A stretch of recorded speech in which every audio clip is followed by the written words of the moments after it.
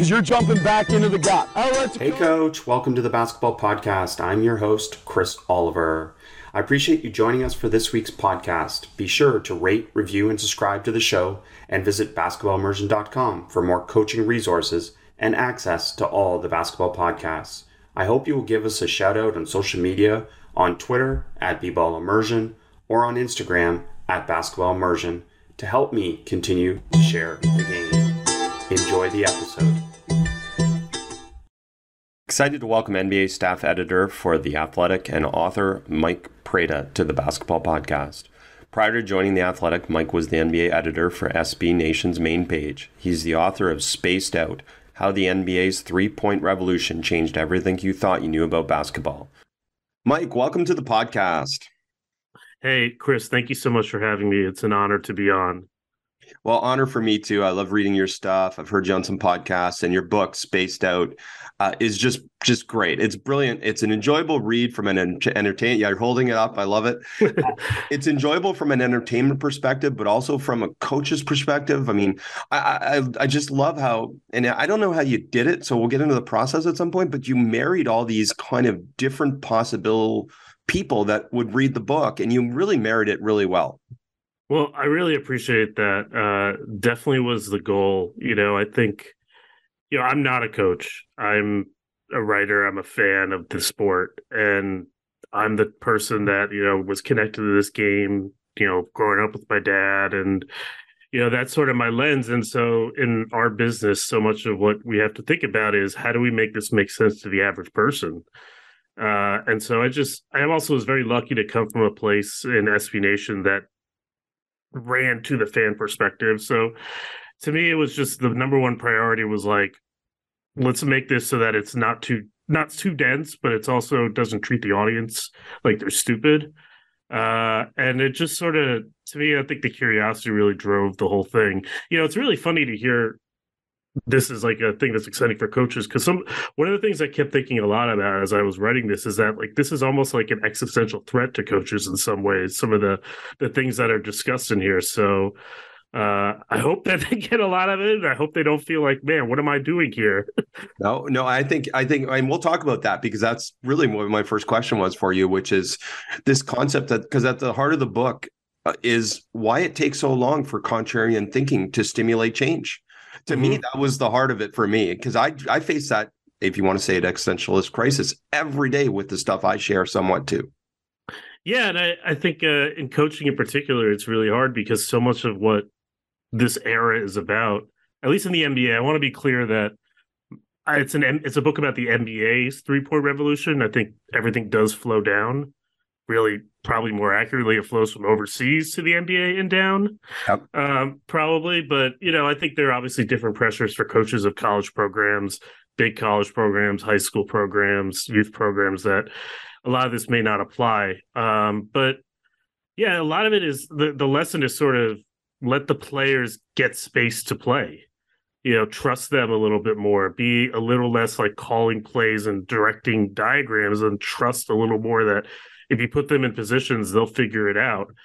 And I can imagine that being a little bit like, man, then why am I here to a lot of coaches, So I think it's been really interesting to watch the profession evolve as much as watching the game evolve, to kind of address like what is it that I do as a coach to help these players succeed if I'm not telling them, you're going to set a pin down screen at exactly this time and curl out here, and you're going to throw the ball into the post exactly here, and everybody's going to stand still until the post player gets exactly here. When you're not doing that direct role, I can imagine it's really hard for a coach to be like, how can I most affect the players while also feeling like I'm valuable?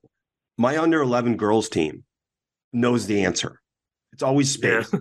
It's always space. That's it. So what you share does connect at all levels. Now, to the extreme, like we're not shooting threes, but the goal is the same, to create space. And what's the goal for the defense? To take away space. And it's such a simple way of being able to explain the game. And that's what I love about what you've shared. So maybe just start first with talk about the importance of space as it related to the NBA and the development of this modern NBA game. Yeah, I mean, like you said, it really is the currency of the sport. I think you have to and able to see that it is the currency of the sport, you sort of have to imagine the sport is not a series of shot charts or a series of destinations, but as a journey to where you get those things. And, I think to some degree, so much of this revolution was spurred on by three is more than two. And that's a very simple concept of it. But a lot of it really is about what happens if we're taking threes, we got to stand here. And if we're standing here, the surface area of the court is just expanding on every possession. The court itself literally hasn't expanded. It's still 94 by 50.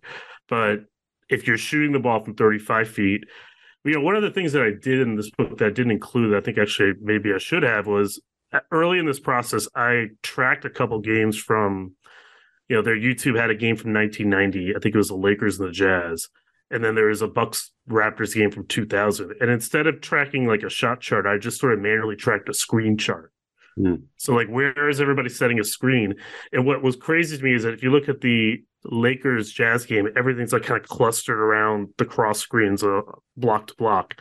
Interior screening, right? Yeah. Yeah. So it's like, John Stockton coming over to set a cross screen for Karl Malone, or whoever saying a cross screen for James Worthy, that there was like kind of this big blob of dots right around like kind of the like semicircle in the lane.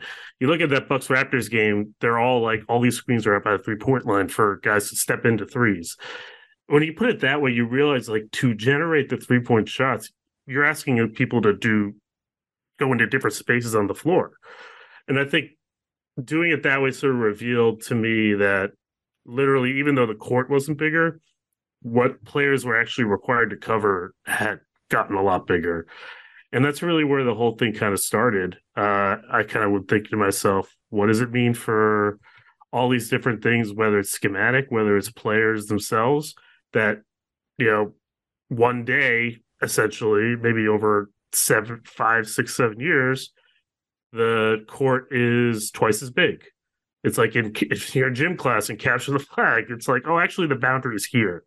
You're going to run differently. So that's sort of where the whole thing started for me. And, kind of from there, I think it just sort of, in some ways, explains everything. It's almost like one of those things that's like almost too simple to notice when you're really into it, I'll give coaches something to watch, like even at the college level or the high school level, because here's an example that connects with what you're saying. It used to be, say, 15, 20 years ago, traditional 4-out spacing would be lane line, 45 and 45. And now I would say almost all effective offensive teams space to corners and 45s or slots and 45s or slots and corners rather than this traditional high spacing. And simply by doing that, without increasing the size of the court, they've increased the distance that the defense has to cover. And that's essentially your premise in this. It's a lot of different ways to do it that doesn't necessarily just involve shooting the three.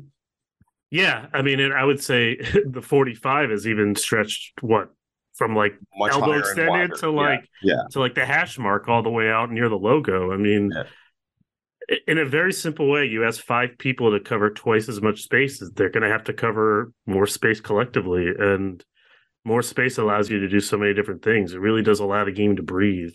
And I think it's to able to get to that point. I think a lot of coaches had to accept that there's more things that can happen in that space. So there's less that you can control about what happens. It's very striking to me reading a lot of older NBA coaches when they were talking about players shooting threes in the early days about like, this guy's allowed to shoot the three. Reggie Miller is allowed to shoot a three because he's good at it. Del Curry is allowed to shoot a three. I think I quote Sam Mitchell saying that Larry Brown had this like rule of who could shoot threes. Now it's like almost the opposite. Like, you're now allowed to shoot a mid-range shot. And just to kind of get it from, I'm not trying to control what you shoot, but I'm trying to create the chaos in the defense's mind. That's a fundamental shift for how coaches think, I think. And I think that explains a lot. It does. And even now, like I still hear it from coaches all the time. Oh, they've got to earn the right to shoot the three. And I'm like, okay, I get that from a percentage of makes perspective, but not from a player development perspective. And if we're talking below the NBA level, we're generally talking about player development. And you know what? The best player development is obviously to be able to create space and advantage for your teammates. So that ability to shoot the three, again, my oldest daughter shoots threes. She doesn't shoot them well yet, but it's How old is your daughter? She's 11. She's Oh, 11. she's on the team. Wow. Yeah. So the mindset of her is, and again, for her future development, I said, you don't have to be a good shooter now, but you have to have this mindset that this shot is actually going to determine your success. And to me, that's the part that I think coaches don't connect for players. Not that we want them to shoot a whole bunch of threes, but we want them to understand the possibility and what that creates for them. Yeah, one thing I talk about in the book is this rise of this 0.5 mentality that really dominates the NBA now. I sort of trace it back to Greg Popovich and that 2014 Spurs team, but it probably goes back even further than that. And I don't know. I'm 35. And when I was growing up, I was never very good, but like we were always taught triple threat. You got to kind of catch the ball, put it down by your shoulder, and that means you can pass, dribble, shoot, and you can scan the defense. Well, the triple threat is a very static position. You have to get into it and then sort of read. 0.5 is entirely a different concept. It's the act of acting quickly is actually making all this better. And if you have to act quickly, you have to then, I think, as a coach, accept that some of those shots are going to be long threes. Some of those quick decisions are going to be shot. And some of those quick decisions are going to be shots from far away and all of that. And that is, I think, very hard to wrap your heads around. The idea of like, we're supposed to get a good shot, you're short-circuiting that by giving this freedom over. And I think that's just hard to accept. I mean, even listening to like Steve Kerr talk about the Warriors and the way they play, I mean, he's always harping on turnovers. Well, I'll tell you one way you don't ever turn the ball over, you don't ever do anything. So it's sort of that push and pull. And I think for coaches, it was a lot of maybe erring on the side of trying to control. And now it's erring on the side of sort of exploiting that chaos. And that's why I think it's sort of an existential crisis. Like, if I'm just letting them do what they want, what am I doing? Fascinating. And for Golden State in particular, there's more turnovers because there's more ball movement and player movement than a lot of teams. Whereas, the Harden Rocket type teams, I imagine the turnovers were pretty low because there's less passes, less ball movement. Absolutely. Yeah, absolutely. I mean, Mike D'Antoni was one of the first people to really think this. I think he had these famous quotes that was like, if I'm a high passing team, if we shoot quickly, we're going to be a low turnover team. Or if I'm a high passing team, we're going to turn it over more because there are more opportunities. So, yeah, I think it's just a mindset that's hard for people to wrap their heads around. Well, and the part that connects for me is, I mean, and you share this, the most important lesson in the 3-point revolution, and we're talking about this, it's not about the effect of taking all those threes, not the threes, or it is about the effect of taking all those threes, not about making the threes themselves, right? It's the effect. The effect of this whole thing. So what does it do? It creates more space for driving. It makes, and to be honest, I think the other part that I thought you connected really well is it connected the fact that there's actually more room for innovation. And I find coaching way more innovative nowadays than it was 15, 20 years ago, even. Yeah. I mean, I think there are a lot of reasons for that. One is just the rise in technology. I mean, the very fact that I can go on YouTube and watch a video of how Red Star Belgrade runs their offense or something like that is just something that wasn't available 15, 20 years ago. So just the innovation curve is higher. I think that's definitely a huge factor. The thing that's actually an interesting, I don't know what you think about this, but sort of an interesting kind of wrinkle to this is that the big complaint about the NBA from a lot of people who loved it 15, 20 years ago is that everybody looks the same with the way they play, that they're all running the same stuff. They're all going after the same outcomes. They're all running variations of Spain pick and roll if you're a coach that instead of a normal fan. They're all running quick action. They're all running these. So they're all doing the same things. So in some ways, offense is actually a lot simpler if you think about it from a design standpoint. But if you think about it more from an effect standpoint, there's more you can pack into that space, and there are more combinations of the same thing you can pull together. And there's the chaos element as well. I mean, it's, one of the things that I always find funny is how often in the NBA, these very smart, super brilliant guys with all the information required close out on bad shooters really hard. I'm sure you've seen it many times. I mean, I use the example of Marcus Smart in the book. Marcus Smart is, I think, a 32% career three-point shooter, and yet he acts like he's much better, and everybody falls for it. How is it that these teams that have all this information about how Marcus Smart shoots still make these dumb mistakes? The reason is that they have to hold a lot more in their brain because it's over more space and it's faster.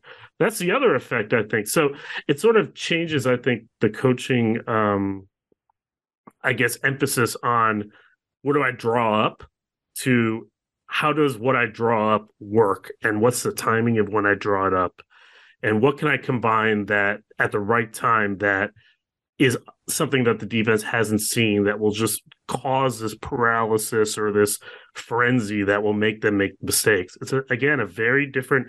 It's almost like kind of thinking of the sport more like soccer than football, American football, I should say. Yeah. So just to piggyback on that, the alignment may be the same, and some of the actions are the same, but the way they combine them, the way they blend them, as you alluded to, they're completely different. And what's even more different is the type of players. Like there are so many unique talents, aren't there, in the NBA currently? Yeah, this is a part that I always find amusing when people who say, the game is all the same. I mean, if the game is all the same, how do you explain Chris Paul and Zion Williamson and Giannis and Victor Wembanyama and Nikola Jokic all thriving in it? It's crazy, the differences. The individual differences are just incredible.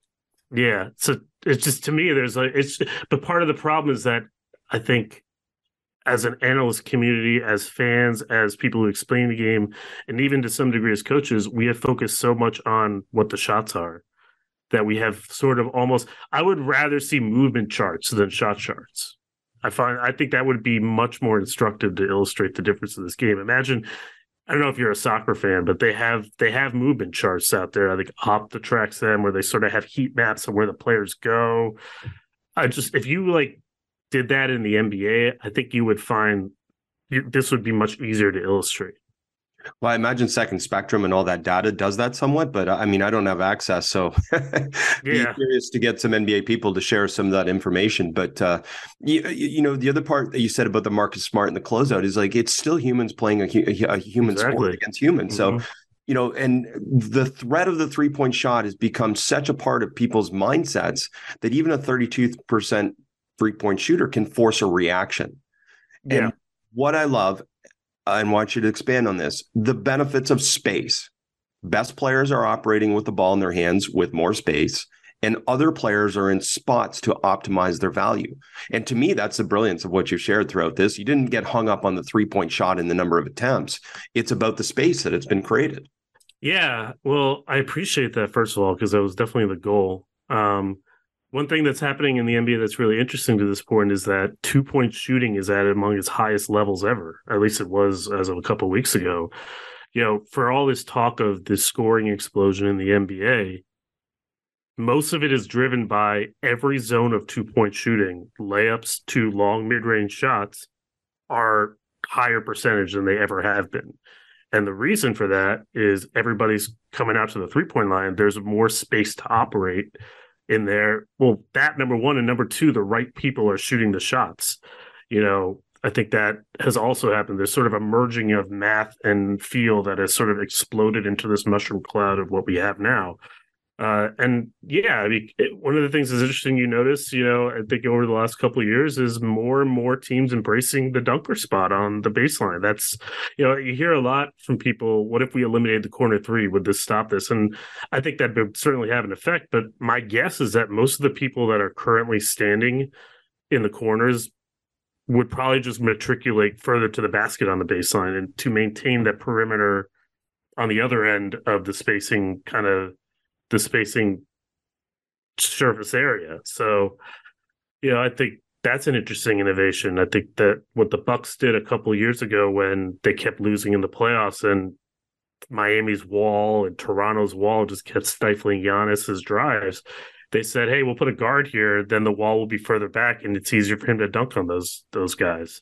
That was very interesting, and I think that's not a 3-point motivated change. But I'm seeing a lot more of that. And you're seeing a lot more, I think, also of if we have guys all around the perimeter and the lane is open and we're charging it, maybe we'll charge it by driving the ball ourselves with the star. Maybe that's what Giannis does.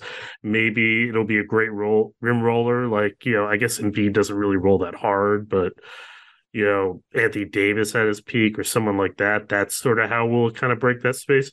Or maybe we'll run this screen here and then the guy in the slot will do a 45 cut, or the guy in the corner will backdoor, and that's where our attack angle is. Or maybe what I'm seeing a lot more now too is we'll shoot the shot and then everybody will be in rotation and our corner guy will loop out to like the middle of the free throw line and grab a rebound. If you think of it more as like kind of opening space to charge, like again, a capture the flag analogy, that charger could come from anywhere. So yeah, I think that's a huge part of it, but that doesn't happen if you aren't also setting the other edge of the perimeter underneath the basket. That's I think the other form of, we can't really go any further back in the midcourt line at a half court possession, but we can kind of creep along the baseline a little bit more. You said people that don't like this or want to change this. I'm like, who are those people? Because the game's never been better. Like the skill that's on display has never been better. And we're going to get into this later with you about how defenses are going to adjust and create some kind of potential solutions. But I'll just share a simple example. My 9-year-old daughter, if I'm watching a college basketball game, unless it's one or two teams that she knows plays fast or tries to score, she won't watch it. She goes, Dad, can we watch the NBA or the WNBA? It's so interesting. Yeah, it's like at that level, she understands, these people are trying to score more than the others, so the game's more enjoyable. Yeah, it's very interesting why there is this undercurrent of frustration about the current game. I think there are just so many complicating factors. But to me, it all comes back to, I don't think people realize how much changed so quickly. It's hard for all our brains to adjust to change. When your court doubles, essentially, even though the court is not doubled, I mean, it's jarring. It's like you're watching a whole different sport. And if you grew up liking the sport looking one way, it's, for a lot of people, I think it's very hard to adjust to that. I also think that because it moves so fast, it almost paradoxically can be harder to follow. I don't know about what you think. I mean, it's like a hockey problem, right? If you go watch hockey for the first time, you're like, I can't follow the puck. Absolutely. I feel that way watching hockey. Yeah. Like, do you remember when they had the light on the puck, like back in the day? Yeah. I like that. Yeah. Everybody in hockey hated it. That's why purists hated it, but for the general fan, it made sense to be able to follow the puck a little bit easier. Yeah. Yeah. So it's interesting. I mean, I don't know what it's like for you when you watch a game, but I obviously am trying to look off the ball as much as on it. I find that like watching a game, sitting down for like, watching a DVR of a game, it's more exhausting. I have more to follow, just because my eyes are just darting like this. And I know I don't watch the game like most people. The average person is, doesn't have to watch it in that complex a way, but yeah, it's harder to follow. I think when you had like no illegal defense, you can just throw the ball to Shaq and clear out, and it was just everybody's eyes knew exactly where to go. And now the same thing that makes it more amazing and cool for people who are coaching or people who are really watching obsessively is also what makes it harder for casuals. That's such an interesting point. I agree with that. Like there's so much more, and that's where I don't get the argument that it looks the same. Like there's so much variability within the game now. And I agree with you. Like it is much harder to watch in a sense. And I've never thought of it that way. It is also much different, by the way. Everybody is much different than 1990s. So it's like almost like relatively speaking, right? Mm-hmm. Even the team that plays the most like a 90s team looks nothing like a 90s team. So it's very easy to focus on how different it is instead of sort of looking a little closer at how different everybody is within the spectrum. It's like we're on a whole different plane in a lot of ways. So I didn't mean to cut you off, but I think that's it's great. An interesting sort of way to think of it is, if everybody is almost like kind of just so far removed from what people are used to, that it's just hard not to focus on that first. Well, and I think sometimes people lose perspective on the fact that the goal of creating this space is not to shoot threes, it's to score more layups and get fouled Yes. more, right? And sometimes we lose that perspective when we see 43 shot in a game. But if you look at the scoring overall, like rim attempts are probably higher than they've ever been. Certainly rim percentage is higher than it's ever been. And yeah, like the 2-point shooting is better. Yeah. I mean, that's what Mike D'Antoni would always say. But, you have to, in order to, profit off a threat, you have to present the threat. If you're not going to shoot the three, why am I guarding you out there? And I think that was maybe a point that people had trouble wrapping their heads around. And you mentioned off the ball. I think that's the other part that for coaches, I think this is the part that we really geek out on is how many different variations of off the ball cutting is now happening. And people say, we don't screen off the ball. We don't do as much screening maybe, but like cutting drives, which we call second cuts, or, different types of actions off of the, short roll and someone cuts, and all these variations of cutting have just made the game so interesting to watch off the ball. Look, I'm with you 100%. What I find interesting is how many people say the opposite. Yeah. As Stan Van Gundy was quoted in a Bleacher Report story by one of my friends, Mo DeKeel, who now is with The Athletic podcasting maybe 3 years ago. He said cutting is a dying art in the NBA. I mean, Stan Van Gundy knows what the hell he's talking about. So why would he say that? I don't know. I think some people are hung on to the past so much and maybe defending the past, but we're not saying the past was bad. We're just saying the game is different. It's just different. Yeah. It's interesting. I think I have a whole theory in the book as to why maybe he would have thought that way, but I think a lot of it is just our eyes are used to going in different places, so we're just missing things. There's more to see. I mean, I'm an editor by trade. I work with writers and kind of work to help them improve. In some ways, I coach them. It's sort of the comparison I'm making. One of the things I always tell them is that, like, if you're trying to build a scene to kind of put me in the moment, show rather than tell, as we talk about so much in journalism, don't underestimate how much just like the same picture can yield so many different things. Like just telling someone to look somewhere else in the picture, or even just sort of recreating a scene, don't assume that just because they watch it on TV, they know what you're watching, or they can frame it that certain way. So like even scene setting in a journalism profession, I think it can be much more universal than a lot of writers feel, because there's just so much happening in our eyes. I read a lot of vision studies like about what our eyes pick up in our environment.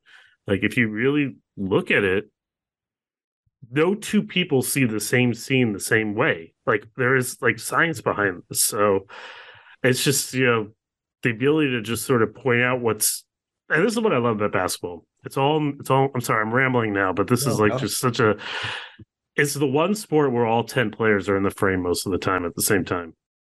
Coach, a brief interruption from our podcast to tell you about basketballimmersion.com. Why do so many coaches coach like it was 20 years ago? Technology, research, innovation have all expanded our understanding of teaching, coaching, and learning. Change can be hard to accept, but with an open mind and willingness to learn, it is possible. This is what Basketball Immersion has done for so many coaches. Coaches at all levels of basketball from around the world have stimulated their coaching development using the Basketball Immersion membership community. Embrace the change that will impact your players and team beyond anything you can imagine. Join our Basketball Immersion community at basketballimmersion.com. Absolutely. And that's a brilliant part of the sport. I agree. I agree. I mean, your love for basketball shines through in this and your writing. And I love that because to me too, I'm curious about this from your perspective. I feel like people like you have increased the collective understanding of the game to a deeper level. Because do you feel that now versus say 10 years ago that you can write a lot more detailed account of basketball, a lot more in depth because of analytics, because people have just become collectively more intelligent because of YouTube, because of, different podcasts, blogs, etc. There's all these things that have made us smarter, whether you're a coach or a fan, made us smarter. Yeah, I think you're being very kind to me, first of all. Just to hear that is like, I can't believe it's hard to hear. I think a lot of it is, it's all, again, technology makes it all available. Mm-hmm. I think that's a huge element of it. Just to I obviously couldn't put GIFs or videos inside a book. It's not how the technology works, but you can do it inside of stories. You can literally narrate over film. I mean, anyone can do that. It's just, when film was first invented, or when I think the Lakers in the 70s were the first team to ever watch film, they literally had to like put a spool into the projector, and their owner wouldn't pay for the right projector. And so just to be able to watch yourself, this is what the barrier was. So on your phone now. it's just so much easier. I mean, I think I would credit that more so than anything that any of us have written, but the tools are out there and we're trying to use them, I suppose. And it's a lot of fun. And I want to come back to some of the things, because I really think you hit on some cool things here. This concept of positionless basketball, if you could just highlight that. So I do think it's really valid from a development standpoint, but I agreed with your premise from the NBA perspective. It's not as positionless as you think. They're quite defined roles now for players, unless you're a superstar. I'm actually interested to hear a little bit more about how developmentally it's helpful. How much of that is perhaps based on the prior understanding of positional rigidity? One of the things I did in that chapter was sort of literally go back to when Naismith invented the game. And it was like, they're called guards, forwards, and centers because 3 of them stood in the middle, 3 on this side, 3 on that side. Like, that's literally all it is. There's nothing magical. It's not like Naismith invented the game. It was like a guard has to dribble and never get into the paint. Like it is like the development of the game that pushed us that way. And so I often wonder when you say I think the term positionless is very much evolved as a direct response to what came before it, rather than like to be taken literally. Like compared to 1997, we are much more positionless. But that doesn't mean that literally people. I use the example of Billy Knight and the Hawks in the mid 2000s, and I actually think there's some interesting parallels between the Raptors right now with their struggles. Just collecting like a bunch of generalists, like that can cause a lot of challenges.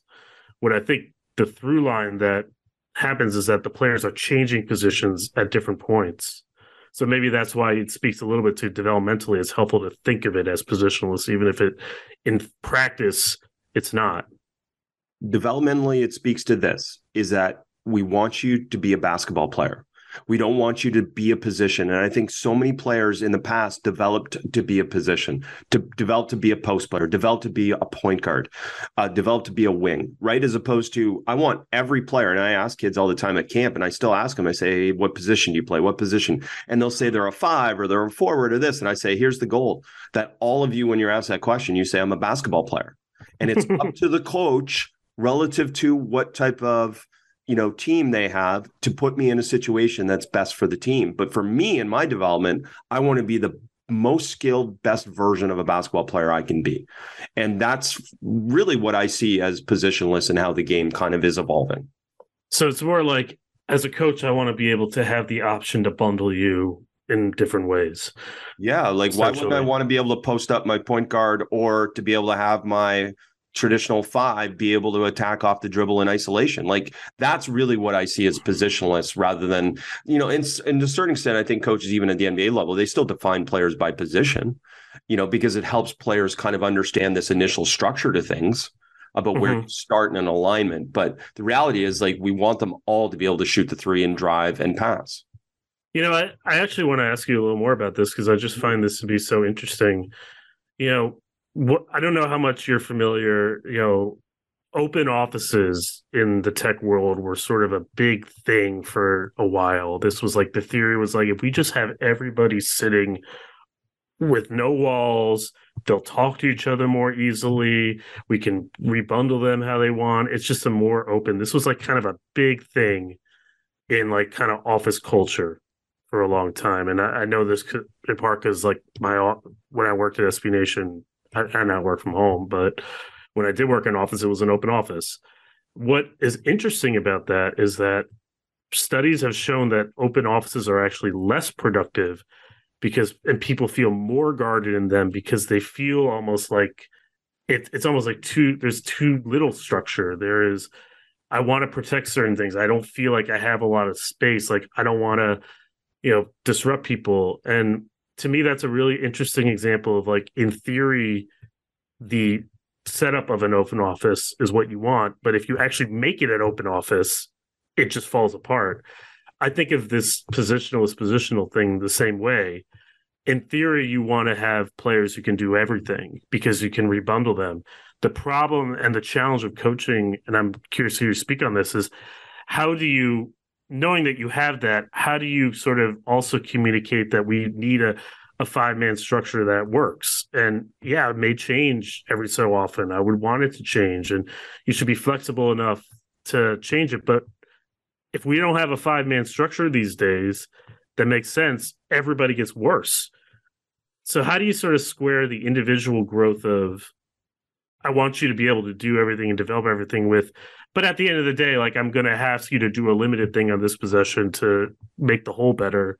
And then maybe the next possession you'll get to do another thing. How do you square that as a coach? Well, it's so hard, but the best coaches define roles for players to be successful. And I think that's where you see the NBA probably does that more than any other level, WNBA, NBA, is that, look, they're all getting paid, so they all have incentive to do it and to fill a role that keeps them in their career as long as possible. But that's what I think they truly do, is that this is your best version of yourself for our team in this situation. And actually giving you structure provides you more freedom, which seems like a contradiction, right?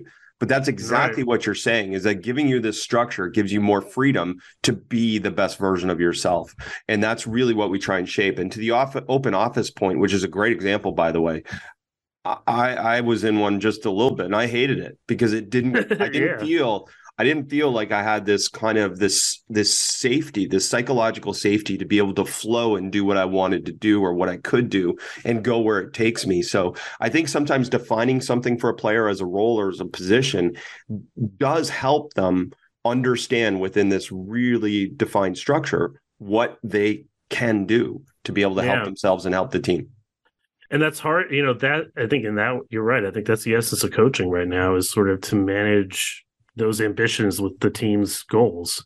In a lot of ways, it's a lot like being an editor, I think, which is what I do, is sort of, how do you get a writer to be the best version of themselves? I think you would think that an editor just looks at your copy and is like, you missed a comma here, or you have a typo here, or you use 3 words versus 2 here. I mean, it's a lot like how people think coaches, their job is to draw up plays, or to call timeouts or to manage a rotation, all the stuff they see. But really, a lot of it is about how you're doing today. Like, how do we put you in a better position so that when you are sitting down to write the story, you don't feel like you have a lot of things coming through your head? How do we kind of provide you structure and make it so that you're working on stuff that's valuable? How do we give you the space to pursue a story that maybe will take more time, but doesn't, while also not taking you away from what you have to do all the time daily to kind of feed the beast or whatever, to kind of reach your audience? How do there's just so much of, like, kind of, you're almost like kind of a therapist in a lot of ways for these folks. And I think that's a lot like what coaching is like now. But at the end of the day, I work for The Athletic, you work for your team. So all the personal development of writer X is very important, and we obviously want the writers to be the best versions of themselves, but it has to make sense in the context of the whole team. You can't have 6 writers who want to cover the same story. So how do you sort of manage those ambitions and create ultimately the goal of basketball is for the 5 to equal more than the sum of its parts. I say basketball works best when 1 + 1 doesn't equal 2. Just to go there, like, I feel your editor example is a fascinating one because I love these parallels between things. Like, are you ever getting your group of writers together as one big group and having a big team talk? It depends a little bit on how you're structured. I think that's another question you have to ask yourselves a lot. We obviously, The Athletic is so many different writers doing in so many different places. I think in my old job was a much smaller staff, so there was a lot more of this sort of these places where everybody was there. But I think the challenge, there's a flip side of that challenge too, where if everybody is there, then you have 5 people suggesting things, and you have to manage that. There's a tricky balance. But we have a Slack channel that is just all the writers. We have a Slack channel, it's all the editors. I currently manage 3 writers directly while still working with them, and I think we don't have like a formal here's where all 4 of us talk at the same time, but those 4 different combinations of the 4 of us talk all the time, and they go on the road and they see each other. Like the writers themselves, I think, have like a group chat where they shut. It's not for editors, and it's very similar, I think, to the challenges of kind of a coach, where you would love it if you could just like kind of say everybody, you give the same instructions at once and they just get it. But in truth, as a coach, you've got to filter the message down through so many different people and do so much one-on-one. I mean, that in some ways, that's a lot how our organization works as well. Well, and I wish more people had appreciation of what you just said relative to that's what modern coaching is. Exactly what you said. It's not one big team talk. It's all these little individual conversations amongst each other, amongst the coaches, amongst the assistants, amongst their agents. All these little mini conversations help to form and define these roles and define the culture of your team more than anything. And I feel like a broken record in saying that so much on the podcast, but I really do think the best coaches are the ones that are able to, as you referred to, create that balance between all these other things, but also create this belonging, so that every single player feels like they belong. And I think positionality used to provide a belonging to a player, right? Oh, yes, you're the center. That's a very interesting way of thinking about it. You're the center. You belong here because you're the center, and this is your very defined role. And I think that coaches have had to work very hard, and I'd love to have this conversation with some other coaches about how to create belonging for certain players and like defining your role. You're Danny Green, you stand in the corner, you shoot threes, you get paid a lot of money to do that. That's your role, right? That's a heck of a thing. And what a career the guy's had because he's accepted that to a certain extent. So these things are so fascinating. Yeah. The sense of belonging. Wow. I hadn't really thought of it. That's a brilliant way of putting it. And you see that with so many of these young players who, are playing a role. One of the writers I work with is our Pelicans writer, and they are a team that has all these young players who are trying to find themselves. And one of the things that their coach is just amazing at, and I just marvel, Willie Green, at how he's able to do this, is you've got guys. How many guys do they have that have been drafted in the last 5 or 6 years trying to like establish themselves, and yet they all seem to have a role. I know they've struggled recently, but they're still ambitious and want to be the best they can be, but like they still fit the role they have. I mean, that to me is just like incredible to sort of witness and hear. And this is why I think it's to circle back to the existential crisis of coaching. If I'm Willie Green, or if I'm you running a program, I am often, and I think about this as an editor too, I am having a hard time saying, this thing that it was accomplished is because of something I did. Do you know what I mean? It's not like if I have a position and if players have a position and I say your position is a center, which means you do these 3 things, or the one that I really cite in the book at one point is like, if I have plays, I can say, you ran the play, you're doing what I asked. You didn't, see ya. That's easy in some ways. I know where my impact is, but in a situation like this, how do you I just think existentially it's such a challenge. Everything and nothing is your responsibility. Well, creating value supporting a player's value is harder, is what you're saying, basically. Yeah. And I think that's where analytics and some of these other things have really helped create it. But I know video as well. Like I know some really smart coaches, I've shared this before. Like they've created video edits of a player who sets a pick and roll rolling and not getting the ball. And showing the value of them rolling hard and not getting the ball. Say they draw people, they create space. Space is always the answer. So it's different creative ways to be able to show and demonstrate someone's value beyond traditional box scores. And I think that's where analytics and some of these things have grown and really helped support that. And I think the challenge for a high school coach or youth coach like me is obviously being able to do that in certain ways. But I have always said to people, and probably for you as an editor, one of the most important things we can do on a daily basis is to notice progress, to be able to go to a player and say, hey, listen, you didn't do this as well last week, but look at how much better you're doing it now. Yes. Yeah. I mean, just the reasoning, like if I say you could have set that scene better. And they do it, it's very important. I try to make sure I say, when they do it, I say, look, you did a lot better this time. But it's just very exhausting too. Oh, okay. So there's the most important part. All of this is much more exhausting. So when people talk about the size of a coaching staff now, like, we can kind of joke about it. Like, they used to have 2 coaches on the bench, and now they have, 10 and plus a whole bunch behind the scenes. But to your point, it's exhausting now, some of these things. All those individual conversations cannot be all just a head coach. They've got to come from different people. All the analytics got to come from different people. So if you're doing it right, all these things are exhausting. Yeah. And and as a coach, like, maybe I'm only one who thinks this way, but like, if I employ, or if I like kind of ask another editor to help break a sort of tension point, and they do really well, do I get credit, or does that person get credit? Am I valuable because I knew who to pass that on to, or am I less valuable because somebody else solved the problem for me? And I think that's a really hard mental hurdle to overcome. And the last thing I wanted to, this is a slight diversion, but just to go back to your point about showing them that, hey, when you roll, this happens. One of the big lessons of this era is it's much harder there's much more indirect impact that all these players have on each other. That is, paradoxically, we have better ways to measure it, and it's harder to measure. And I think the joy to me of basketball is that you can have that complexity, that it is not so simple as like, I know the exact effect of what I've done, and it's measured by a certain thing.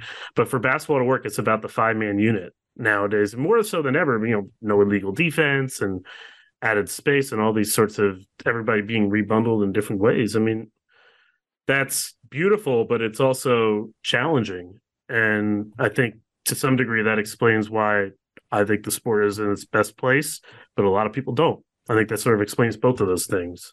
Yeah. And what you referred to, the subtleties of the game, is the part that I think I personally am so aligned with. It's so enjoyable to watch the subtleties of the game. And instead of taking this big picture, we're just shooting a lot of threes. Just like, there's so many subtleties to how teams are shooting threes and how they're creating threes, and the threes off the dribble and the skill that requires. It's just such a beautiful game to watch, and it's so fun. Before we move on, I want to get to the defensive side a little bit and get your opinion on kind of, we've talked about this impact on offense and the space created. So what do you foresee as some of the solutions going forward in terms of some of these challenges, which is now it is largely an offensive game in some people's opinions? Yeah, it's really hard. I think the first thing you have to do as a listener, as a viewer, or even as a coach, is to sort of understand that it's just a simple math problem. 5 people in twice the space. What are you going to do? You can't add more players. You can make the players a little bit longer. We just have to recalibrate a little bit of what is success, I think, in some ways. One thing that I think happened maybe that this year is actually kind of fought back against in the NBA is, there was, I think, a time where the technique of defense was not measured up to the space, I think, in terms of how we slid and how we closed out, and just the rigidity of the step slide, defensive slide method, rather than thinking of it more as like, you have to cross step or turn and run and hit flexibility. I think there was a period, I think maybe I would say the last 3 years, where some of those things have been corrected. And I think last year you saw a little bit of the effect of that. Now I think the problem is that team offenses have responded to that by saying, okay, now you can guard us out here. Well, great. Now we have all this space in here, and we're going to find different ways to use that, whether it's duck-ins. I think there's been a lot more 2-point, like people matriculating inside the arc now.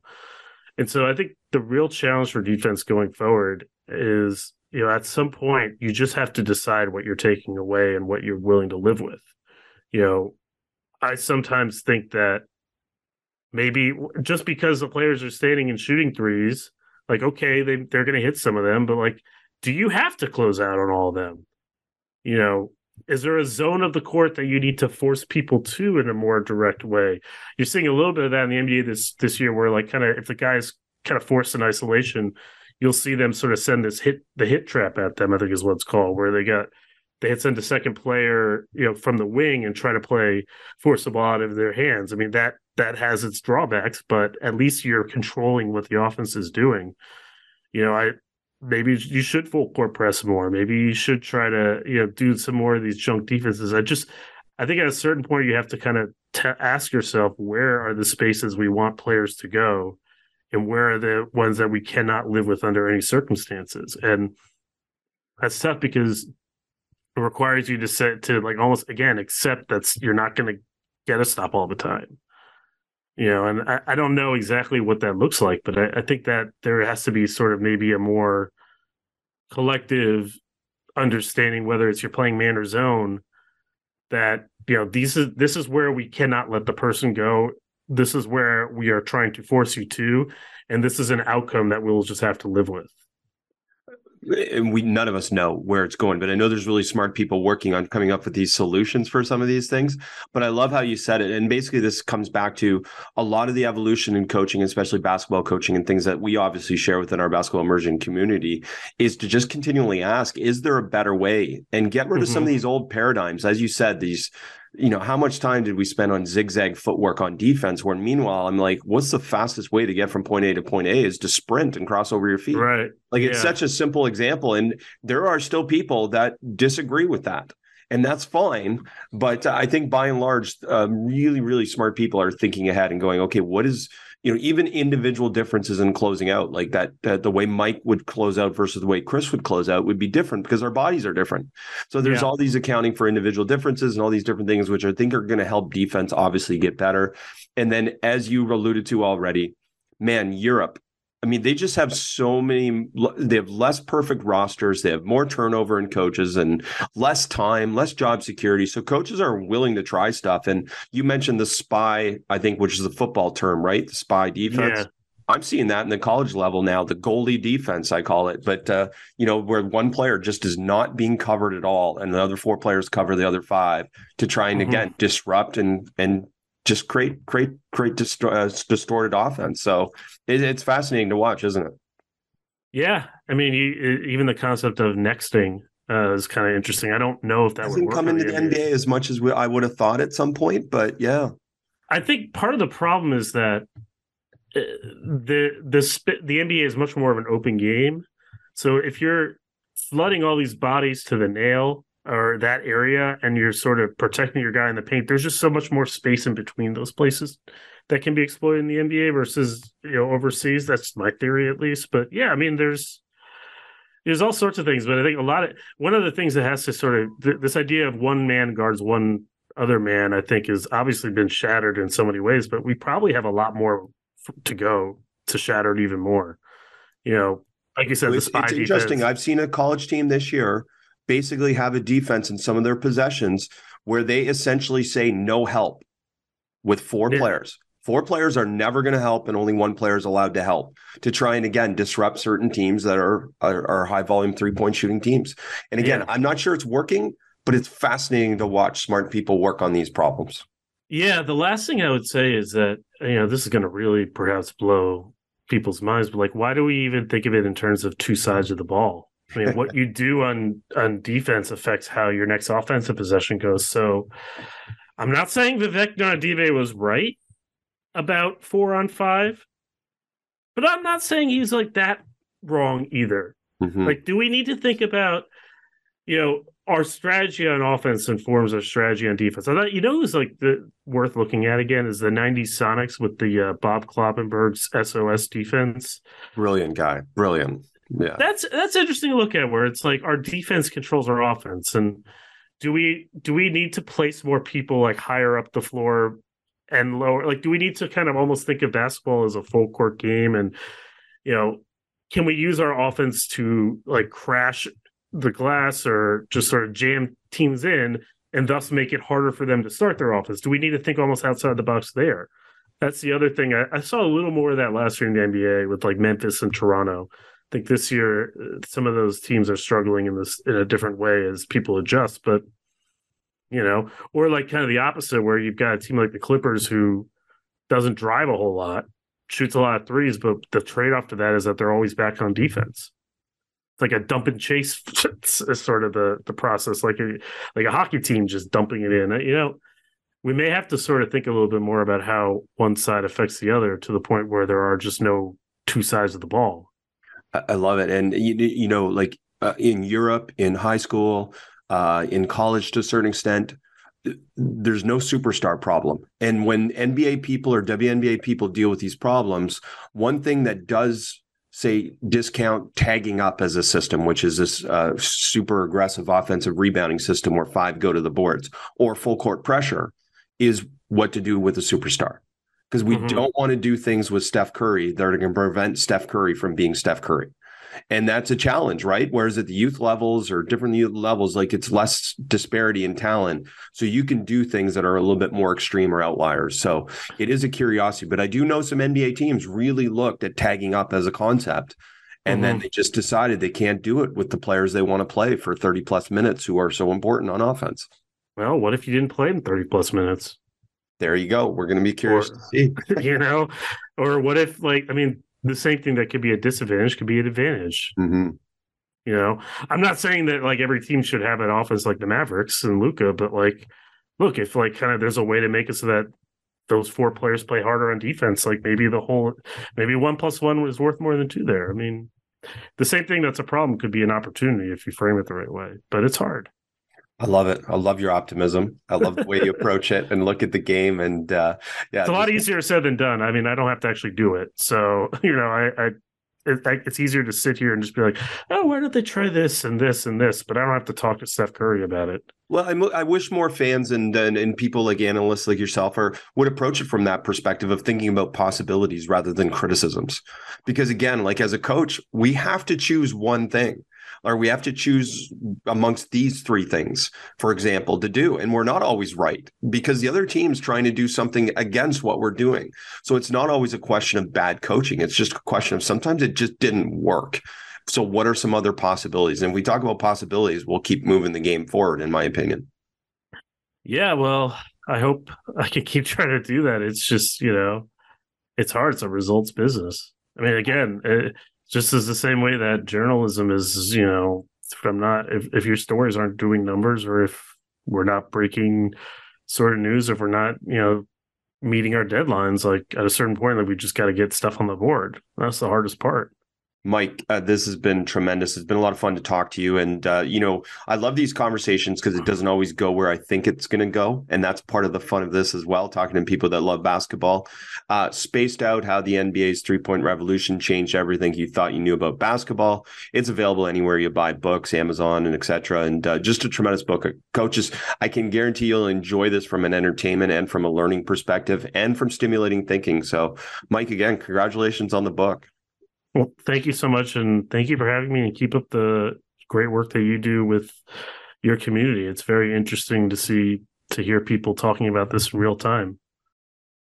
Coach, I can't wait to get you back to the basketball podcast, but I wanted to take a brief moment to tell you about immersionvideos.com. Have you checked out immersionvideos.com? Watch a Nate Oates practice and see how he has Alabama ranked in the top 5 nationally, or get access to our new release featuring 9 all-access practices from Alex Sarama, or other products from Tobin Anderson, Doug Novak, Dave Smart, Scott Morrison, Aaron Fern, Mark Cassio, Francisco Nani, and more.